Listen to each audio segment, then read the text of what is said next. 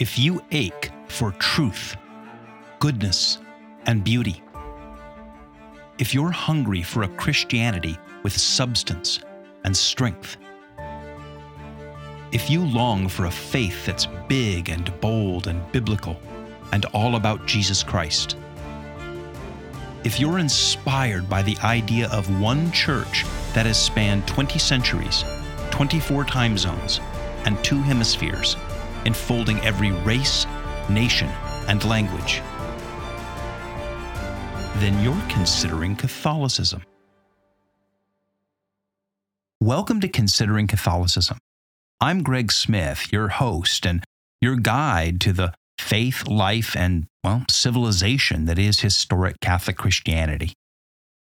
Now, for the last number of episodes, we've been in a mini-series about the Eucharist, and I'd love to hear your responses. If you have any thoughts, comments, or questions, please send me an email to greg@consideringcatholicism.com.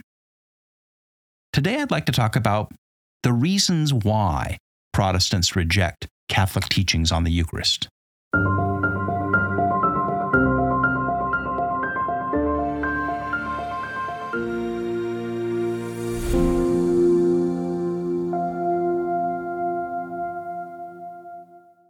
Protestants just flat out reject the Catholic doctrines of the Eucharist. In fact, there's hardly a dividing line between Catholicism and Protestantism that's more sharp than their relative understandings of the Eucharist. In fact, I might argue that it is the most definitive example of the differences between these two branches of Christianity. For example, Protestants don't accept any of the miracles that we've been describing in this Eucharist series on the podcast. They don't accept the metaphysics of the Mass. They don't accept the miracles of consecration or transubstantiation. They do sort of accept some form of the miracle of communion, but the Eucharist isn't really the mechanism by which that's achieved in their theology, only a sign that it has been accomplished. Nor do Protestants accept the Catholic teachings regarding the necessity, the efficacy, the frequency, and the practices of the Eucharist. They absolutely don't accept the practice of Eucharistic adoration. Now, Catholics who do try to explain the Church's teachings on the Eucharist to their Protestant friends or family usually just run into a brick wall. They rattle off the talking points that they learned in confirmation class, like that the Greek vocabulary and grammar used in John chapter 6 means that Jesus intended us to literally eat his body and drink his blood, or that the Old Testament Passover meal is a foreshadowing of the New Testament Eucharist, or that in celebrating the Eucharist, the priest is acting in persona Christi, and so on and so on. Most of the time, none of those points even crack the Protestant's wall, much less open a hole in it. Our arguments just bounce right off. In fact, the Protestant often looks at the Catholic like the Catholic is insane or responds by changing the subject to the Bible or salvation by faith or personal relationships with Jesus or whatever. The Catholic and the Protestant often just talk past each other. Now, in my life as a convert, I've been on both sides of this debate. And while I have changed sides because I've come to believe that the Catholic doctrines, including the catechesis class talking points, are all true, in practice, they're not often persuasive to Protestants. You see, true and persuasive are not always the same thing. For example, consider all the arguments that you had with your friends or family or coworkers the last couple of years about COVID-19. Both sides rattled off facts and statistics and arguments. We'd share links to articles to back up our points. Question: how persuasive was most of that? Instead of convincing them, your talking points often just entrenched the other person into their position and maybe embittered the relationship. Now, I am not saying that truth is relative or that there are multiple valid perspectives on the Eucharist. I firmly believe that the Catholic position is true and the Protestant position is false. But when it comes to evangelization or apologetics, the standard Catholic talking points are not usually effective because they argue from the wrong direction.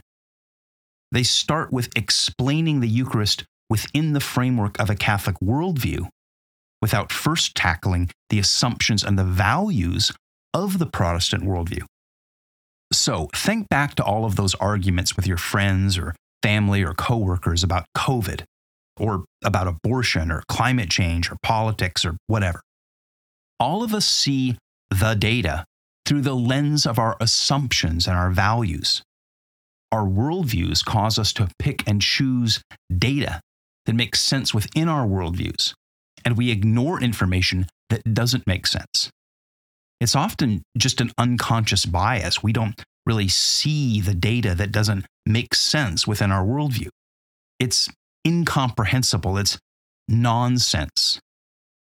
But effective apologetics and evangelization has to tackle the Protestant worldview, all of the values that it just assumes without examination to be true.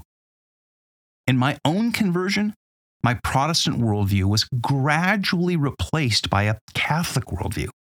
And as that happened, the particular Catholic teachings on matters like the Eucharist or Mary started to make sense to me. As the framework through which I look at the data changed, I began to see data points that were previously sort of invisible to me, or I began to see them in a new light. So, why do Protestants reject Catholic teaching on the Eucharist? Well, because those doctrines are incomprehensible or impossible nonsense within the Protestant worldview. Now, what are these assumptions and values that rule out Catholic Eucharistic doctrines? Well, the reformers of the 16th century very helpfully gave us a list, the 5 solas. Now, sola is the Latin word for alone. So the Protestant Reformation was based on 5 premises that used the word alone. Grace alone, faith alone, Scripture alone, Christ alone, and to the glory of God alone. Let's quickly run through those. In Protestant theology, grace alone means that our entire salvation, from beginning to end, is nothing but a free gift from God. In fact, because we are hopelessly lost in sin, that grace is almost alien to us. It's deposited into our account. We don't contribute or even cooperate with it. Our prayers, our devotions, our faithfulness, our good works, our participation in the sacraments, none of that counts for or adds anything to our salvation. Faith alone means that the only way by which we receive this gift of amazing and undeserved grace is through faith, by believing the good news that Jesus died and rose again to give us this grace and is now our Lord and Savior. God doesn't require us to do anything to be saved except believe. Scripture alone means that the Bible is the only authoritative source of Christian truth. Unlike Catholicism, there's no apostolic tradition. The church has no teaching authority in and of itself. All church leaders can do is teach and unpack the Bible. So, if a doctrine can't be explicitly found in the Bible, if there's no passage that clearly and definitively proves it, it can't be true, and it's probably false teaching that corrupts the faithful. Christ alone not only means that Jesus is the only source of our salvation, but that he's the only authority in the church, and that all of our worship, prayer, and devotion can be directed only toward him. That means no priests, bishops, popes, or saints stand between us and Jesus or mediate his grace to us. And his sacrifice for us was a one-time event, not reenacted on altars and Catholic masses every day. To the glory of God alone means that we do not honor saints or popes or call our pastors father or build beautiful churches full of art, all that distracts us from giving all honor and all praise to God alone. churches should be plain, and its leaders should be plain servants whose primary purpose is to preach and teach from the Bible and to call the lost to believe in what is taught from the Bible and to be baptized and to exercise discipline among the faithful. Now, even evangelical Protestants who might not be able to rattle this list off the top of their heads, they all still hold these assumptions because these assumptions are the very structure of the Protestant worldview. And within that worldview, they render Catholic doctrines, including the doctrine of the Eucharist, incomprehensible. If we are saved by grace alone and faith alone, then why do we need all of these elaborate sacraments?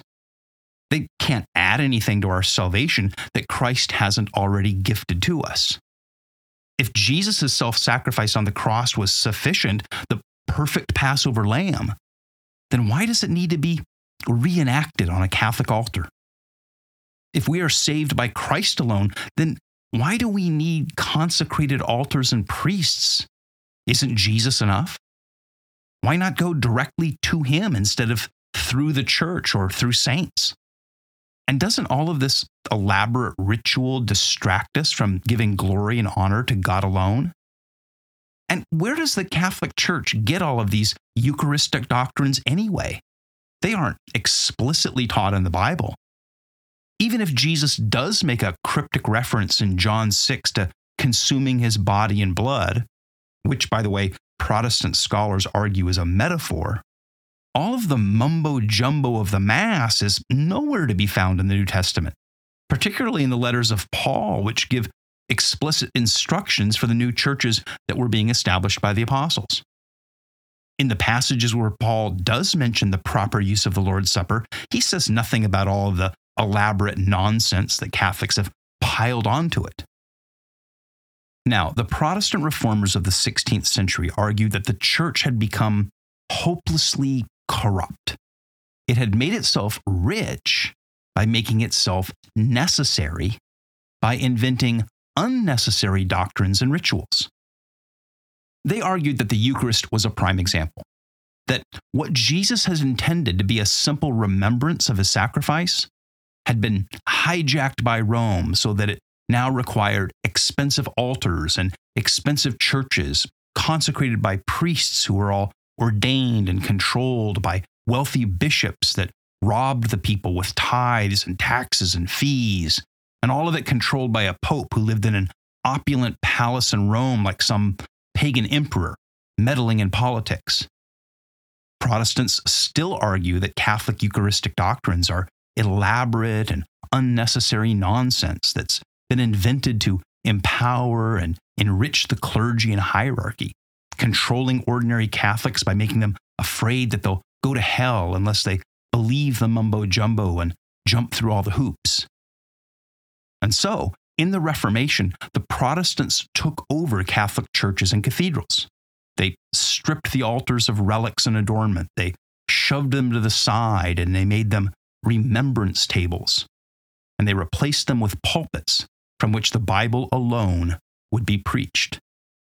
Now, given all of that, can you see why simply rattling off basic catechesis about the Eucharist, which is true, doesn't often persuade Protestants? You can tell them that Jesus tells the disciples to eat him in John 6.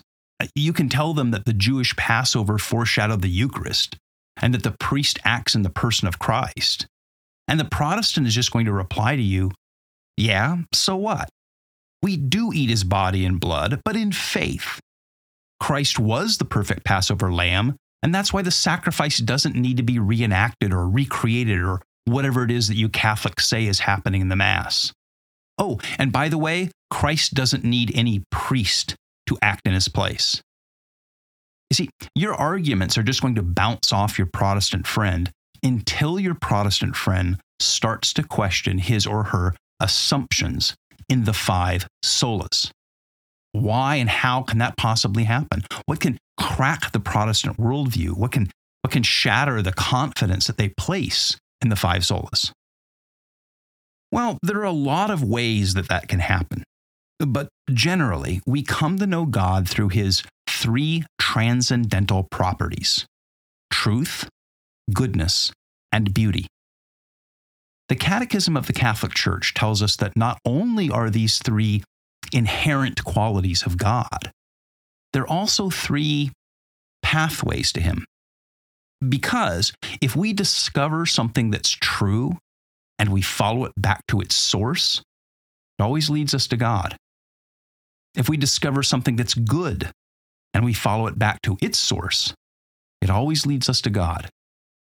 If we discover something that's beautiful and we follow it back to its source, it always leads us to God. Now, some Protestants come to accept the Catholic doctrines of the Eucharist by the way of truth, through discussion and debate and reading and study. Some Catholics in their life challenge their understanding of the Eucharist and help them to re-examine the five solas. The Catholic might be a friend or a catechist or a teacher or an author or a podcaster. But other Protestants come to accept the Catholic doctrines of the Eucharist because they've been struck by the good that it does in the lives of people, or the goodness of the priests who celebrate it. And as they pursue that goodness, they come to question their assumptions about Christianity and the Church. And other Protestants have come to accept the Catholic doctrines of the Eucharist because they've been deeply moved by the beauty of the Mass and the Church, the beauty of the Church's sacred spaces, the beauty of the liturgy, the beauty of Eucharistic adoration, the beauty of worship in the lives of the faithful. And over time, that beauty begins to overshadow their confidence in Protestant doctrines that, well, seem thin and unsubstantial in comparison. Now, with all of that being said, let's touch on some of the particular arguments that Protestants use to reject Catholic teaching on the Eucharist. First, some Protestants argue that Jesus suffered once and once only. They'll point to passages in the book of Romans, for example, like chapter 5, verse 12, and they'll argue that while Christ's death on the cross won us a victory, his death was, in a sense, a triumph of sin and evil, of Satan over Christ. You see, they would argue that Jesus volunteered to, in a sense, lose a battle to win the war.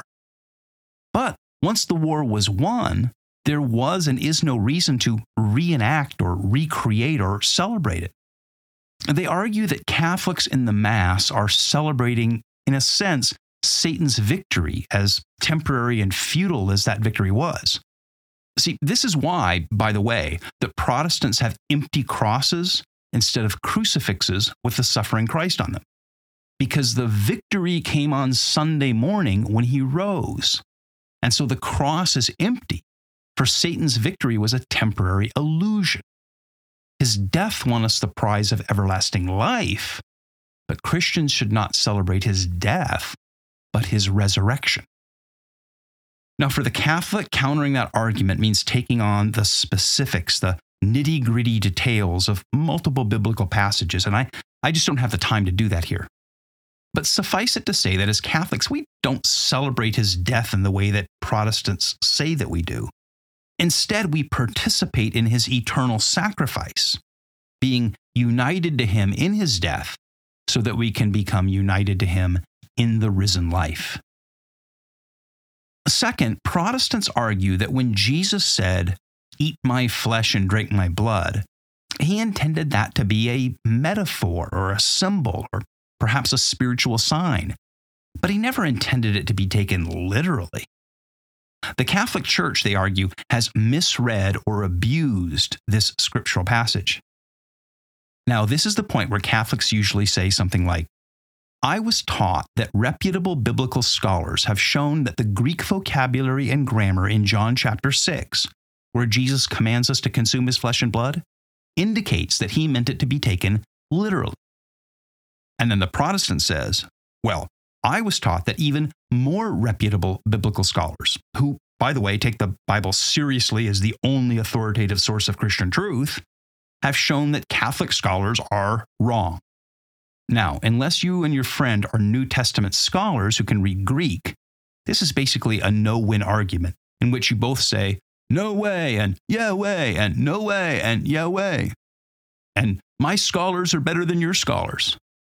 Because while I've come to firmly believe that the Catholic arguments on this point are true, the Protestants have well thought out counter-arguments, which at one time I found convincing. In the end, what it comes down to is an argument from authority. My sources are more reliable than your sources. It's not unlike the argument around the Greek word in Luke chapter 1, translated as full of grace, which the Archangel Gabriel addresses the Virgin Mary with at the Annunciation. Catholics have the right argument about that point, but it's an argument from authority about the verb tense of an obscure Greek word. Protestants have counter-arguments, which, by the way, I no longer believe, but between you and your friend, it just often amounts to a shouting match. I think the better way to address arguments like this is by referencing the context of the whole scriptures. Now, I've done an episode or two where I unpack the Catholic Marian doctrines in light of the entire Bible, and I think that's often more persuasive to Protestants, and you have to do something like that with the Eucharist. But in the end, I think a stronger approach is to look at the ancient teachings of the Church, because the Church, from its earliest years, understood the Eucharist to be the real body and blood of our Lord. The Protestant has to argue that the Holy Spirit allowed the Church to live in error for 1,500 years, for 3/4 of its life. And trust me, that's hard for the Protestant to defend. In the end, I couldn't defend it. Third, Protestants argue that there is no biblical reason that we need to eat the real flesh and blood of Christ. In 1 Corinthians 11, Paul tells the Corinthians to remember Jesus and the Lord's Supper and to take it very seriously. But Protestants argue, in 1 Corinthians 11, Paul never says anything about it being the real flesh and blood. And they would argue that it isn't necessary that it be the real flesh and blood because God can still use it as a means of spiritual grace without the miracle of transubstantiation. If it were necessary, they argue, then Paul would have said that. Okay, this amounts to an argument from silence. But as we saw in the five solas, the Protestant believes that only things that are explicitly taught in the Bible have any authority. Now, our Catholic response is twofold. First, the passage in 1 Corinthians 11 has to be read in the context of the rest of the Bible. And when it is, the Catholic understanding emerges and becomes more clear. Second, we understand the teaching of the apostles through the apostolic tradition that they left behind. They didn't write down everything that they said. And when we look at the church and the generations that immediately followed the apostles, carried on by those who were mentored by the apostles, we see what would become the Catholic doctrines of the Eucharist already emerging. Fourth, Protestants argue that it is impossible for Christ to be bodily present in thousands of Catholic churches around the world at the same time. Okay, I don't take this objection seriously, and I didn't take it seriously when I was a Protestant. The worldview of the five solas is what renders Catholic teaching on the Eucharist incomprehensible. But once the Protestant gets past that, this thing about Christ appearing on all the altars in all the world at the same time is really pretty small ball. The answer is it's a miracle. No serious Protestant believes that the resurrected Christ isn't mystically present wherever believers gather or for any Christian that's in prayer or in need. If he wants to, and if it's fitting and necessary for him to do so, then he can be there because he's God. So, to wind this down, how do you respond to your Protestant friend or family member who rejects Catholic teaching on the Eucharist? Well, first, by all means, be prepared with those standard catechetical talking points. As I've said several times now, those talking points are true. And as St. Peter says in 1 Peter 3:15, always be prepared to give an answer to everyone who asks you to give the reason for the hope that you have. Just don't always count on them being persuasive without giving more background or context. Second, be prepared by understanding the Protestant mindset and having some means to engage in discussion with their objections. You can get some coaching by, listening to this podcast and the conversations that I have on here, or from other Catholic resources. If your Protestant friend is open, perhaps share a link to a podcast episode or to a YouTube video, or loan them a book or whatever. You may not be a trained evangelist or apologist, and it's rare that you're going to argue them into seeing the Catholic perspective right away, any more than you're going to change their mind about COVID or abortion or politics. But the important thing is to engage with them, to start and keep a friendly conversation going, even if it unwinds over years. And third, as they teach aspiring novelists and screenwriters, show, don't tell. Introduce your Protestant friend to the goodness and the beauty of the Eucharist. If you can, if they're willing, take them to a Mass. Let them see the wonder and the grace and the majesty of the liturgy for themselves, especially if you take them to a Mass where the beauty of the space and liturgy are the best examples of Catholic tradition. Or let them see the goodness of Holy Communion celebrated in a church or a community full of love and grace and virtue. One of the experiences that put a crack into my Protestant wall was one time going to a monastery and watching the Eucharist celebrated in an atmosphere that I could only describe as profound goodness. To close, let me just say this. Because the Eucharist is central to Catholicism, asking a Protestant to buy into Catholic Eucharistic teaching is essentially to ask them to buy into Catholicism. And that's not going to be a 5-minute conversation. It's going to be a journey or a story that unfolds over months or even years. And it's going to meander in and around and through all sorts of theological assumptions and biblical passages and practical objections. When it's helpful, pull in those of us who have a vocation for teaching and explaining these things. As Pope Francis likes to say, you can accompany them on that journey, but you can't lead it or direct it. The Holy Spirit will lead. Be an instrument of the Spirit, a facilitator of that conversation, a friend on that journey. Thank you for listening. My name is Greg Smith. And if you've enjoyed this podcast, would you please hit the like and subscribe buttons wherever you get your podcasts? And please share it with others. And if you're curious about the Catholic worldview and faith, the Church and its saints, or Catholic history, culture, and art, then visit consideringcatholicism.com. And email me to let me know what you think. Greg@consideringcatholicism.com.